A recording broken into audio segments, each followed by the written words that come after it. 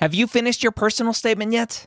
Now's the perfect time to get it professionally reviewed by a medical school HQ expert advisor. We have former directors of admissions, admissions officers, and the like on our small team of amazing people. They have the inside knowledge from reading thousands and thousands and thousands, tens, if not 100,000 personal statements, going through the process and setting up the process for their whole committee. They know exactly what medical schools look for and the common red flags that can get your entire application thrown out. Take advantage of our flash sale right now, going through May 6th, up to 6,000 characters reviewed for just $150. That's a $75 discount on our regular price. Go to editmyps.com. Again, that's editmyps.com. The Medical School HQ podcast, session number 90. Understanding the importance of knowing what works for you. And, at my school, there's Starbucks, there's, all these little coffee shops. And I see, groups studying together, but they're talking about, other things. Their book is open, but they're not studying. Hey, this is Z-Dog MD, rapper, physician, legendary turntable health revolutionary, and part-time gardener. And you're listening to the Medical School HQ podcast, hosted by the irredeemably awesome Ryan Gray.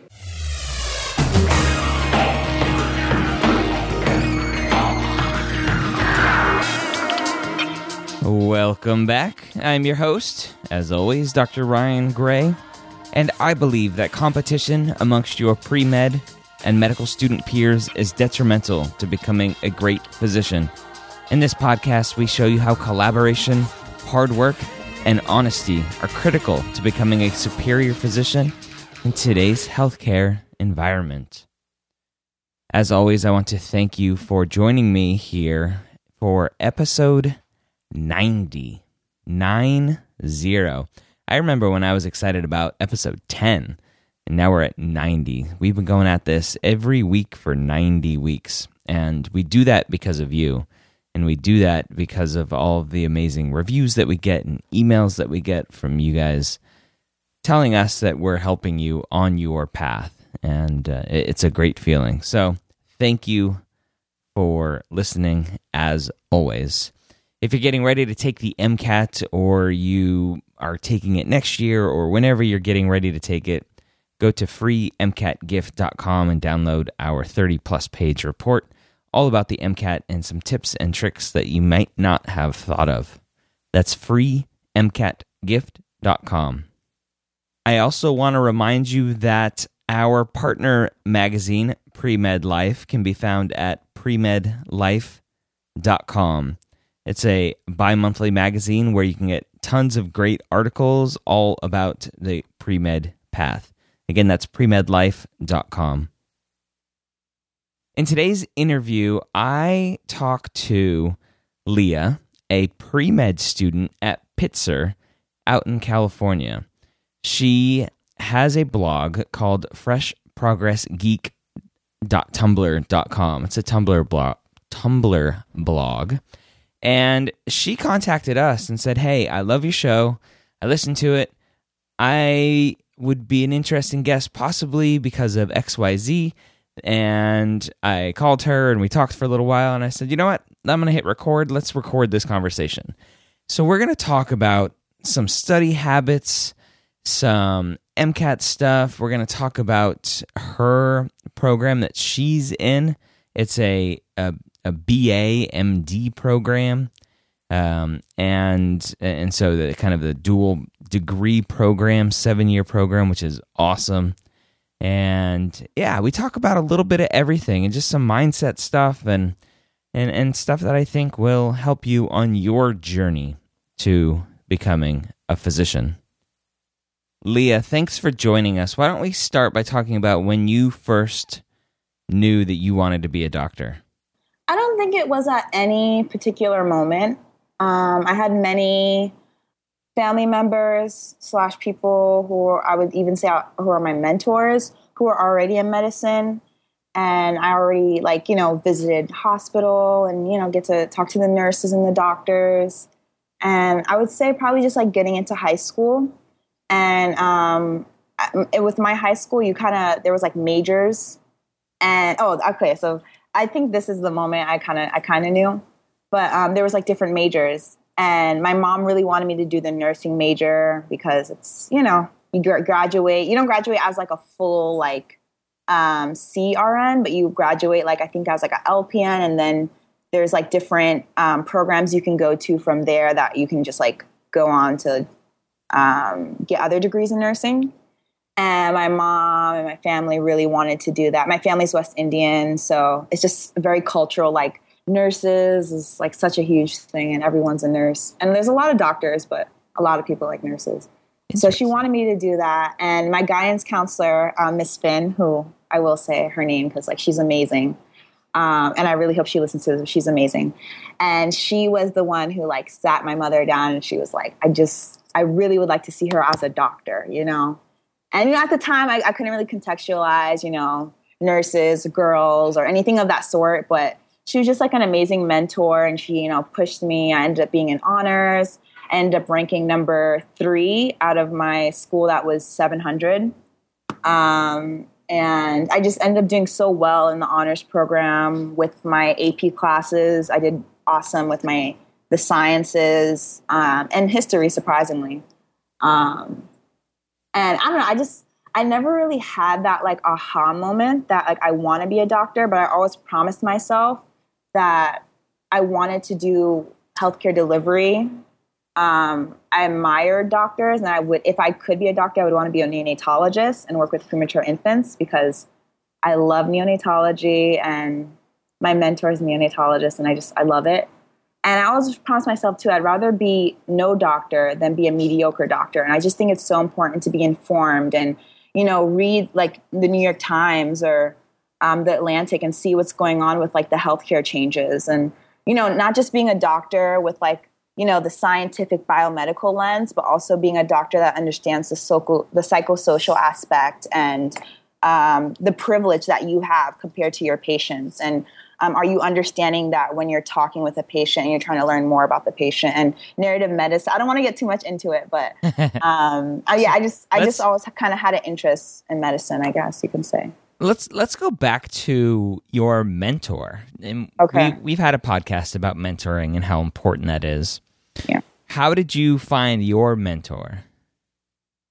Well, my mentor, I found him when I was visiting the hospital that my grandmother works at. And I knew the nurses pretty well, and I knew a couple of the doctors pretty well, but the doctors the way they kind of treated me, it was like, oh, you're a little kid, hey, you know, like, you know, you're not a med student, you know, hey, like, this is the machine. They're just like showing me different things. And then my mentor, he was actually in his office, and my grandmother had like walked me over to meet him. And like, honestly, we just clicked. Like, that's the best way I can describe it. And we didn't even talk about like medicine or anything really. I mean, at the time I was taking like AP Chem, and I really couldn't even have an intellectual conversation about medicine at that point in my life.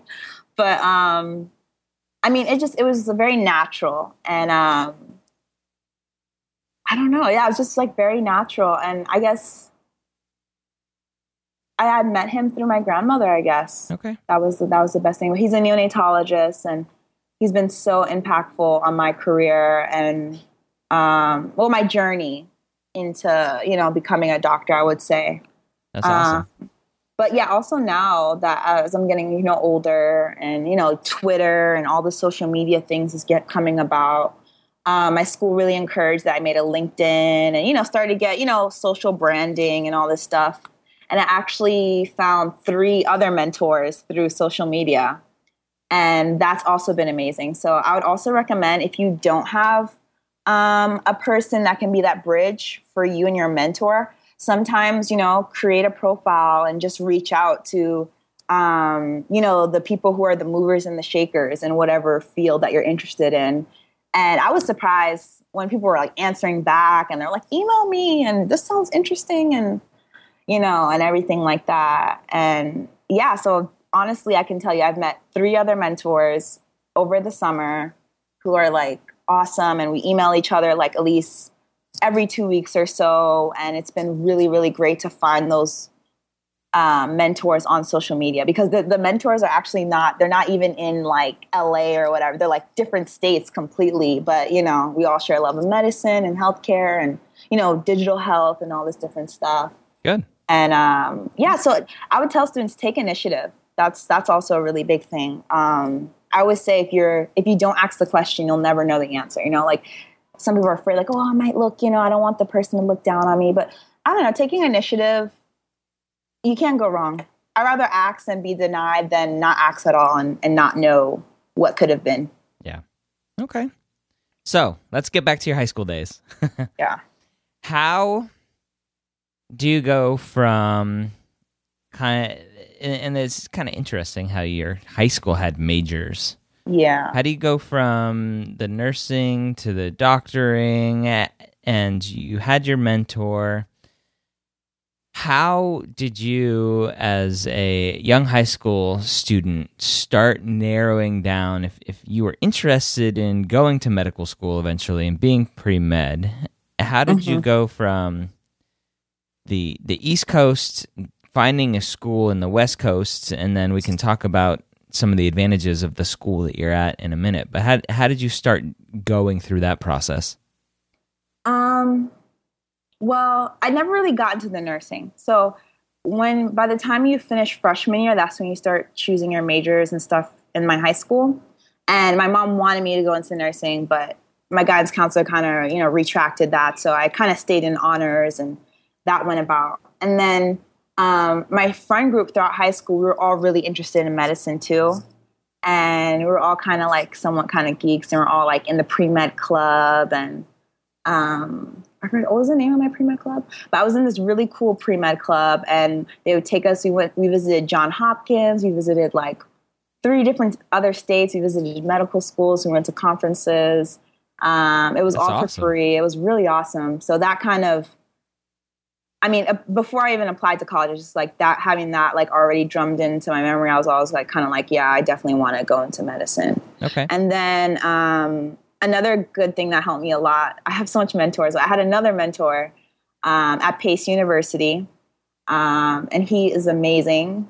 He's a college counselor, and he was the one who actually helped me find Pitzer, and I owe it all to him. I tell people the story all the time. He gets mad. He's like, no, you found her. But I'm like, no, you helped me a lot.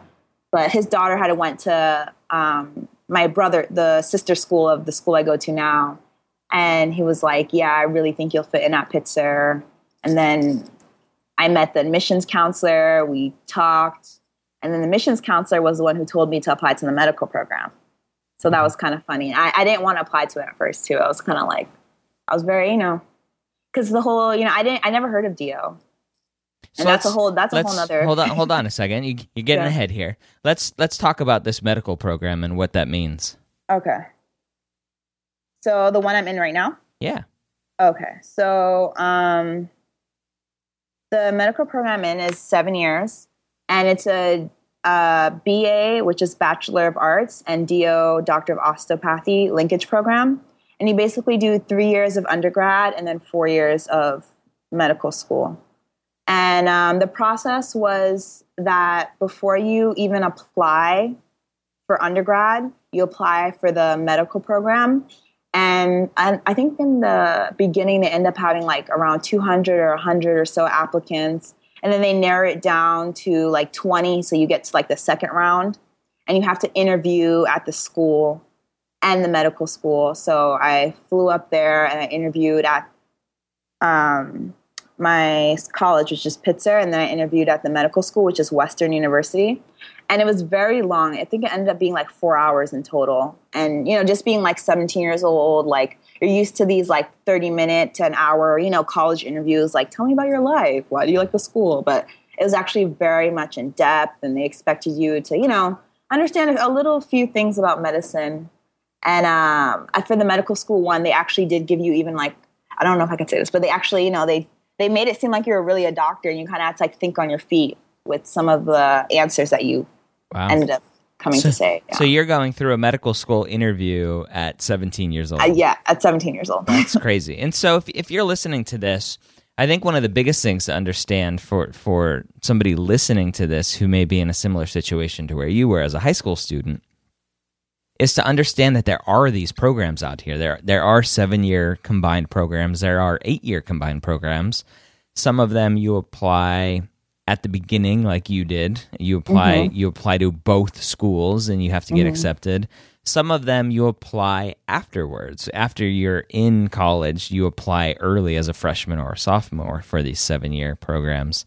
So that's just something I think that a lot more people need to understand, that there are these programs out here to take a year off of your studying in your whole school life, which isn't a bad thing, and may be a bad thing. And I've talked a lot about the benefits of taking some time off after college, and when you do this track that you're on, you don't get that opportunity, but it's just different. Some students have taken a gap year in my program. Okay. And actually one of my friends who, when I entered Pitzer, she was leaving to go to medical school. She ended up doing a gap year of like a health internship in a different country. Oh, that's cool. And then now this year she's going to medical school, and she's like very relaxed. She says she loves it. She needed that break, Definitely. So I agree with you. It's important to, right. and it's just good to know about it. And there's also programs kind of like what you said. So you do freshman year, and then if you have a certain GPA,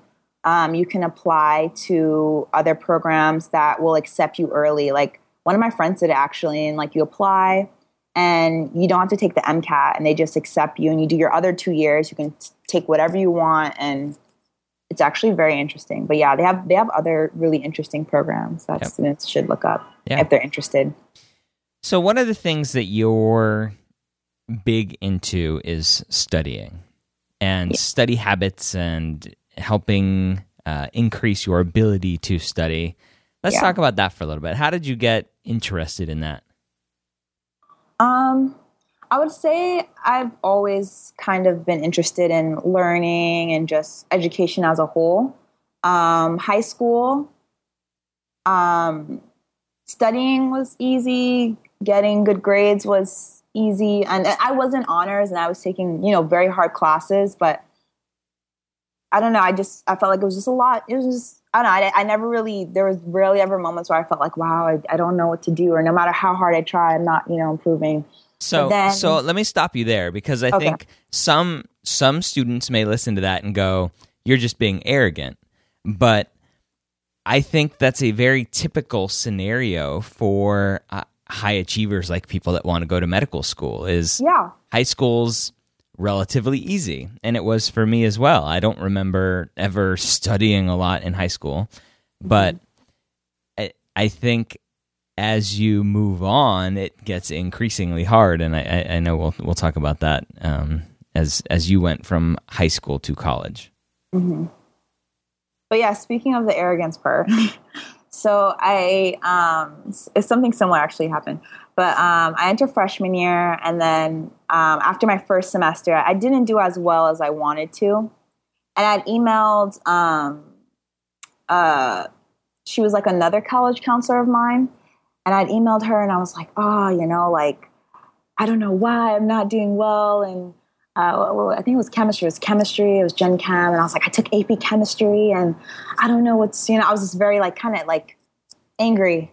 And she kind of felt it through reading the email. And she was just like, it was just a moment of teaching me how to be humble, and basically in her message, she was kind of just telling me, to chill out. And, what I'm experiencing is what students in my high school who weren't in honors or who weren't in the top 1% were experiencing. And, sometimes you take for granted things that come easy to you, or things that did come easy to you. And I think it was definitely that moment I kind of it really brought me back down to earth. Okay, good. So you went from easy high school, which a lot of us do, to, okay, college is a little bit different. So what did you do to help improve that situation? What helped me a lot was going to tutoring.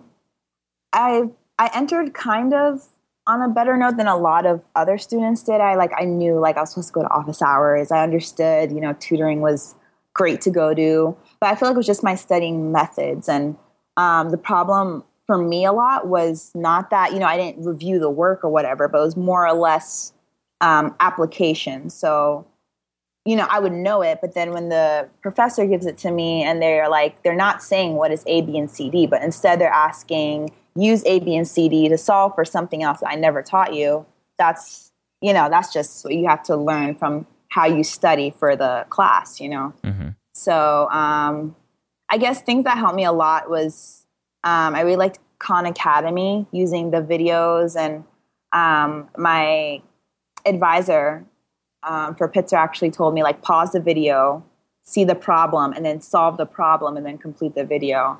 And that helped me so much because I would just watch the video and be like, yeah, I understand this. But then when I pause it and I do the problem on my own, I'm like getting it wrong. And I'm like, whoa, this is where I need to, think. That's a good piece of advice. It helped a lot. Yeah, it helped a lot. And what I would tell students is just, you're coming into like a new environment and just a new level of education. And, even if high school did come easy to you and you come into college and it's, not that easy, don't give up and definitely try a lot of different things. And another thing that helped me a lot, especially with these like sciences that are like sciences, but they have a bit of math in them. And, that can be a little tricky. I would just save all the homework problems I couldn't do by myself and do them at office hours. And I had really good professors who would just like talk me through the problem. And then I would complete the problem and the professor would be like, okay, let's do the next one. And I'm like, he's like, do it by yourself on the whiteboard. And I'm like, and I would do it, and like, that's good. You need that. Like, at least for me, like it helped me so much when I have like a little pressure. Yeah. And I think that's a good thing that you added there for you. Study habits are a very personal thing. And exactly. So what worked for you might not work for the person listening. And so it's something we talk about a lot, as well as finding the method that works best for you. Yeah. And don't get stuck in studying with a group of friends in a coffee shop because that's what everybody wants to do, if that's not the environment that works for you, or studying with your boyfriend or girlfriend. Do what you need to do. That's so important. I don't know, this is kind of funny. My friend, she was like, yeah, I study when I exercise and it helps me so much. And, being the pre-med I am, I was like, oh, wow, I'm going to do that now every day. And it didn't work for me. Like, I would find myself like jogging and like I couldn't really like focus on like the paper that's in front of me. And like, and then even when I would like listen to the audio, it was still kind of like, I don't know, I wasn't like retaining it too well. So like, kind of like what you said, like just because someone else does something and works really good for them doesn't mean it'll work for you, And then also play around with it, because in the end, audio was great for me, but it was when I was walking to class that helped me. So I probably had like a 10 or 20 minute walk to class. Let me listen to the lecture again, or like re-say the lecture, save it as audio on my phone, and then replay it during the day. And that helps me a lot too. Yeah. Good. What kind of resources have you used for studying? I'll actually have a post about this, but one of them I really started using sophomore year that helped me a lot was Evernote. And it's basically like a note-taking app. You can use it on your desktop, Android, iPhone, basically all the smartphones. And it's really great because if you ask your professor's permission, you can record the lecture. You can also type notes while recording. You can take pictures of diagrams, edit it, plants it in your notes.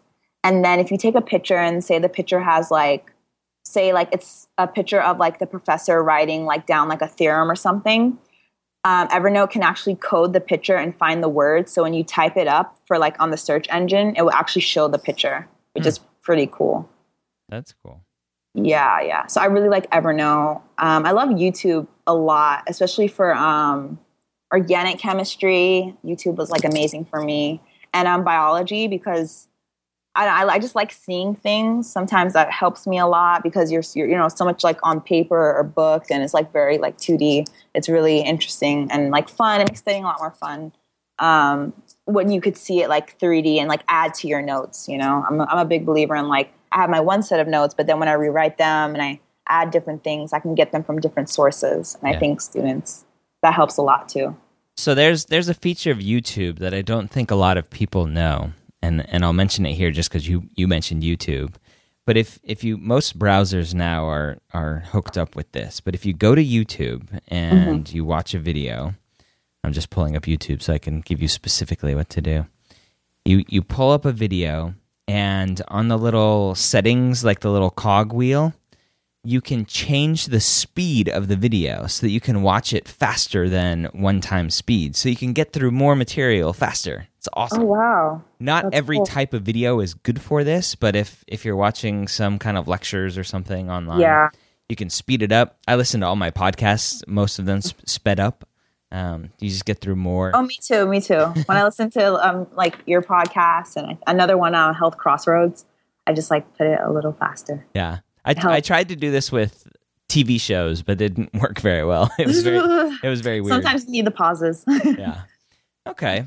So, what other are there websites that you like to use? We were talking about a few of them before we started recording. Yeah. So, I love Cal Newport, and he has a website, Study Hacks, and it's amazing. Any person who is a study skills blogger pretty much knows about Cal Newport. He also has books, and some of them I haven't read the newest one, but one that I did read before entering college that helped me a lot was How to Win at College by Cal Newport. And that book was amazing because, I mean, now I look back on it, like I was kind of down on myself, but I mean, chemistry was my only pretty much bad class. But, I mean, that book helped me a lot. I feel if I didn't read that book, I kind of would have been like way more all over the place. You know, I really wouldn't have like known what type of resources I should be utilizing to my advantage. His is a good blog, and I've reached out to him, and maybe we'll have him on the podcast. Maybe eventually. His website is calnewport.com/blog is his study hacks blog. Another blog I'd recommend is College Info Geek. Collegeinfogeek.com, yeah. Yeah, by Thomas Frank. Yeah, he's amazing. I've actually been following him since he was in college, and now he's graduated. So it's nice to see that development. I would hope that would happen to me. Like, you know, readers can read it, but also find a development within the blogger, you know, because okay. That's powerful stuff. All right. So let's talk about what you're doing right now. What were you doing right before you jumped on this call? I was actually taking a practice MCAT. That's exciting. I'm taking the MCAT early September, and I've been in the MCAT prep course, and I also have been self-studying for like the past like 5 months. A long time. Yeah, which has been really good. So you mentioned you were taking Kaplan to me earlier. Yeah. Why did you choose Kaplan? No specific reason.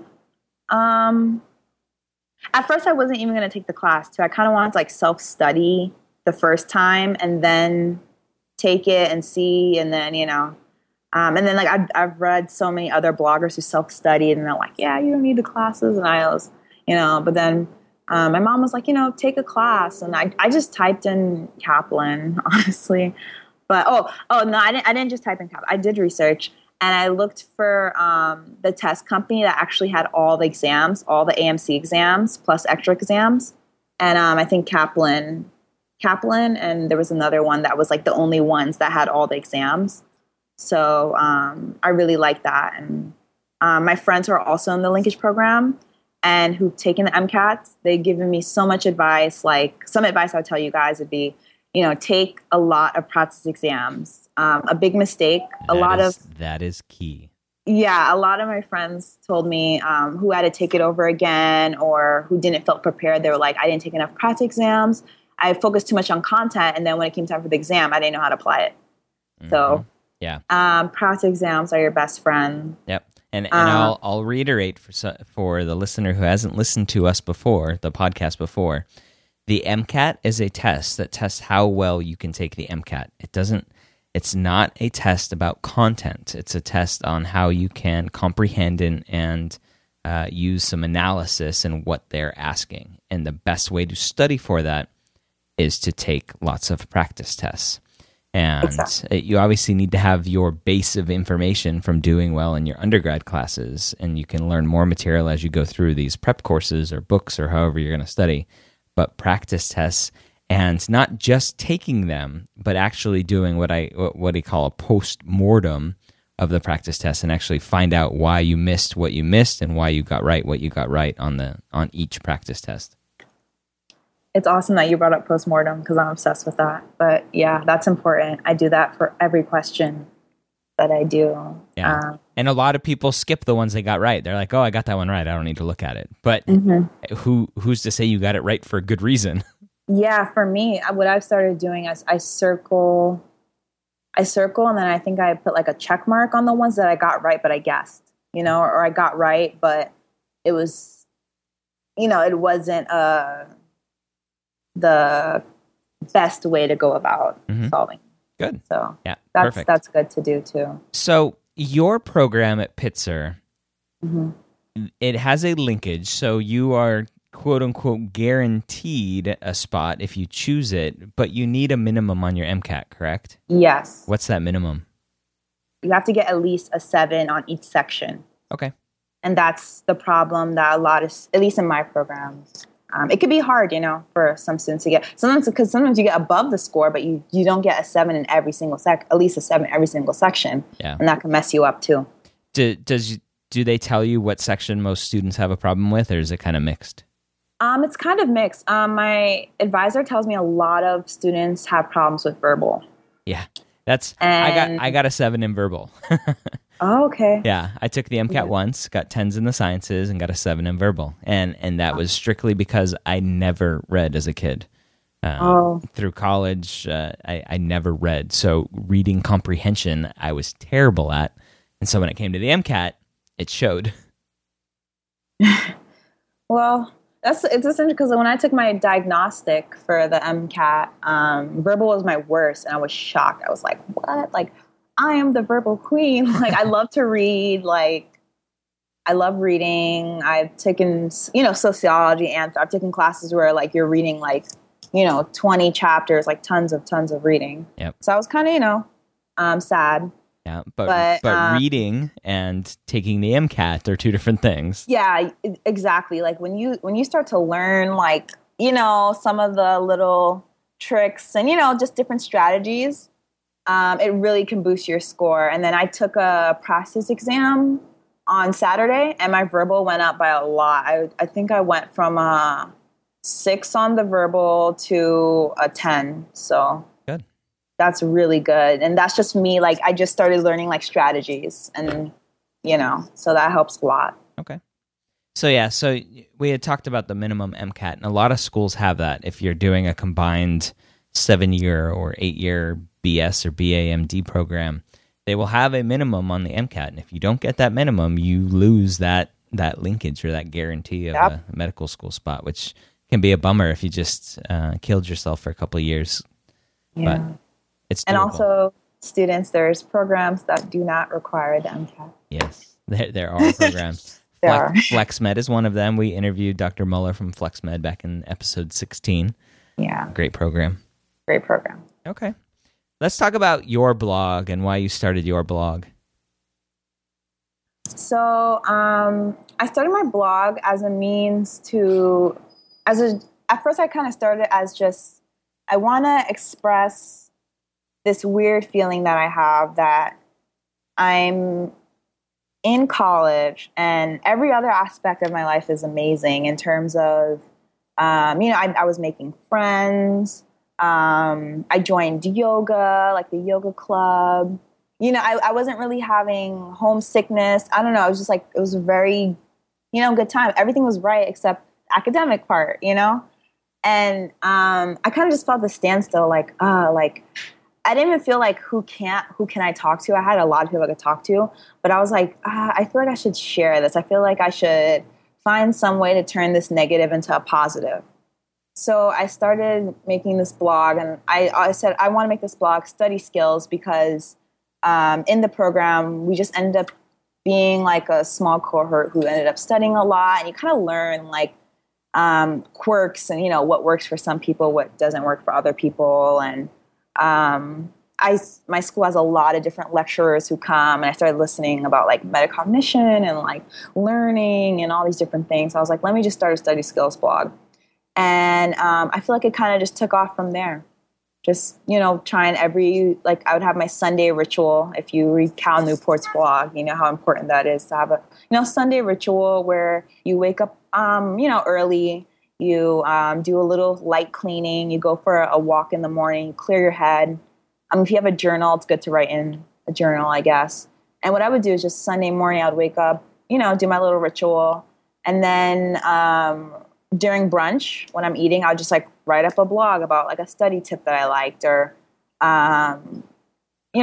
something of that sort. But I feel like now that I've gotten older, my blog's been ever evolving. So it went from study tips, but now it's very interesting. It's like podcast I like to study to or concentration tips, So it's getting quite. I actually have to add this podcast on my favorite podcast list because that's like my number 3 most reblogged post. But yeah, we're not on your favorite podcast list yet. I made it a long time ago, actually, a long time ago. Oh, okay, that's a good excuse. I feel hurt now. No, after we end, it's going to be added right away. Okay, good. All right. So let's end with your go-to tip for a pre-med student out there struggling, kind of kicking themselves every day, not sure if they're fit for this journey. Okay. Well, this might be kind of lengthy, but I'll try to keep it concise. I guess the first thing I would say is after your first semester and you're starting your biology or you're starting your chemistry or however it goes, and you might not be doing too well or your GPA is not where you would like it to be. Really, collect yourself and talk to your advisor and speak with your mentor. Speak to upperclassmen who are like juniors or seniors because they're like the best because they already kind of went through what you went through. So they're like really there to, help you and kind of talk to them to see, what you can change. And I would say if you hit the end of freshman year and you kind of see, you don't see improvement, I would definitely talk to your advisor concerning maybe not another path you can take or not going to medical school, but just kind of seeing like what's preventing you from, improving in whatever subject, whatever science, probably science it is. Because I actually had a lecturer who came to my school and he was talking a lot about medicine, how it's changing and the medical school application process. And he said when he did a study at his university, the students who weren't 100%, not 100, but 90% sure of their study habits by the end of freshman year and kind of like had an idea of like, okay, I know how to, understand the basic sciences and, how to go about studying for them. Their chances of getting into medical school were a lot lower than students who were already performing at like a higher rate. So that's an important thing to take into account. Also, kind of just like what Dr. Gray said, is just understanding the importance of knowing what works for you. And, at my school, there's Starbucks, there's, all these little coffee shops. And I see, groups studying together, but they're talking about, other things. Their book is open, but they're not studying. And, it's really important to get that study time in because you're a student and being a student is a job. So, try to take it and understand that it is a job and, you do want to put your best foot forward and, try to balance work and play. I would also download the app called, oh my gosh, what's it called? I think it's called Study Time or Stop Time, but it's a Google Chrome app and it blocks Tumblr, Twitter, Facebook, all the horrible websites that will just like make you procrastinate. And it honestly allows you to study. And it's so cute. Like if I forget that I have the app on and I type in like Facebook, it'll be a white screen. It will say, shouldn't you be studying? And I'm like, oh no. So it really blocks you out. Like there's no way you can like go on Facebook. So it's really good to do that. Turning off your phone while studying, that's really good to do. And also, you don't have to join like the pre-med club, but going to a lot of health talks, understanding what's happening right now with healthcare is really, it's something good to have underneath your belt. I've talked to other like lecturers who come to my school, even professors, and they're always really impressed that I can like hold a conversation. We can talk about the ACA, or we can talk about the myth of the rich doctor and all these like different aspects of medicine. So it's really good to just keep informed. And yes, you have the biomedical part, but also try to be like well-rounded and find what works for you. And visit my blog, Fresh Progress Geek. All right. We'll have a link to that in the show notes, which people can find at medicalschoolhq.net/90 for episode 90. Yeah. Wow. 90 already. 90 already. We have to do something big for 100. I haven't figured it out yet. So if you're listening to this, you have any ideas on what we can do for session 100, let me know. Yeah. And also share the podcast with your friends. I do that. Definitely. So a lot of my friends, I was telling Dr. Gray, a lot of my friends listen to the podcast and they like it. And they wouldn't, because I don't know, I just got into podcasts. I'm kind of like new, but so if you like something, share it with your friends, and it just helps. It helps the brand. It helps the movement, the respect, the MCAT. It helps the movement grow. It's collaboration. It helps it grow. All right. Again, that was Leah. Her blog, if you want to go say hi to her, it's on Tumblr. It's freshprogressgeek.tumblr.com. Before we get out of here today, I want to thank 2 new 5-star reviews, or I want to thank the listeners that left us the 2 new 5-star reviews. We have David Enyart, I think is how you pronounce his last name. I know I've talked to you, David, on the phone before. And KKM 2010. David left an amazing, heartfelt review. Thank you, David, for that review. He said it's pre-med medicine for the soul.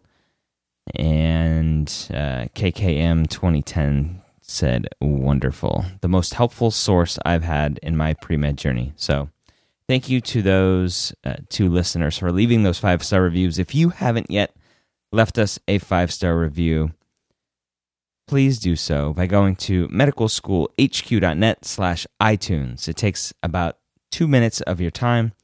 You click and leave us a rating, and then you can type a little sentence or 2 to let us know how we're helping you, or if we're not helping you, let us know. If you have any questions on how to leave a review, just shoot me an email, ryan@medicalschoolhq.net.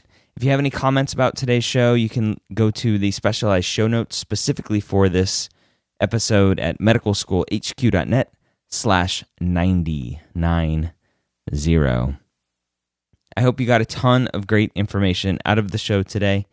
And as always, I hope you join us next time here at the Medical School headquarters.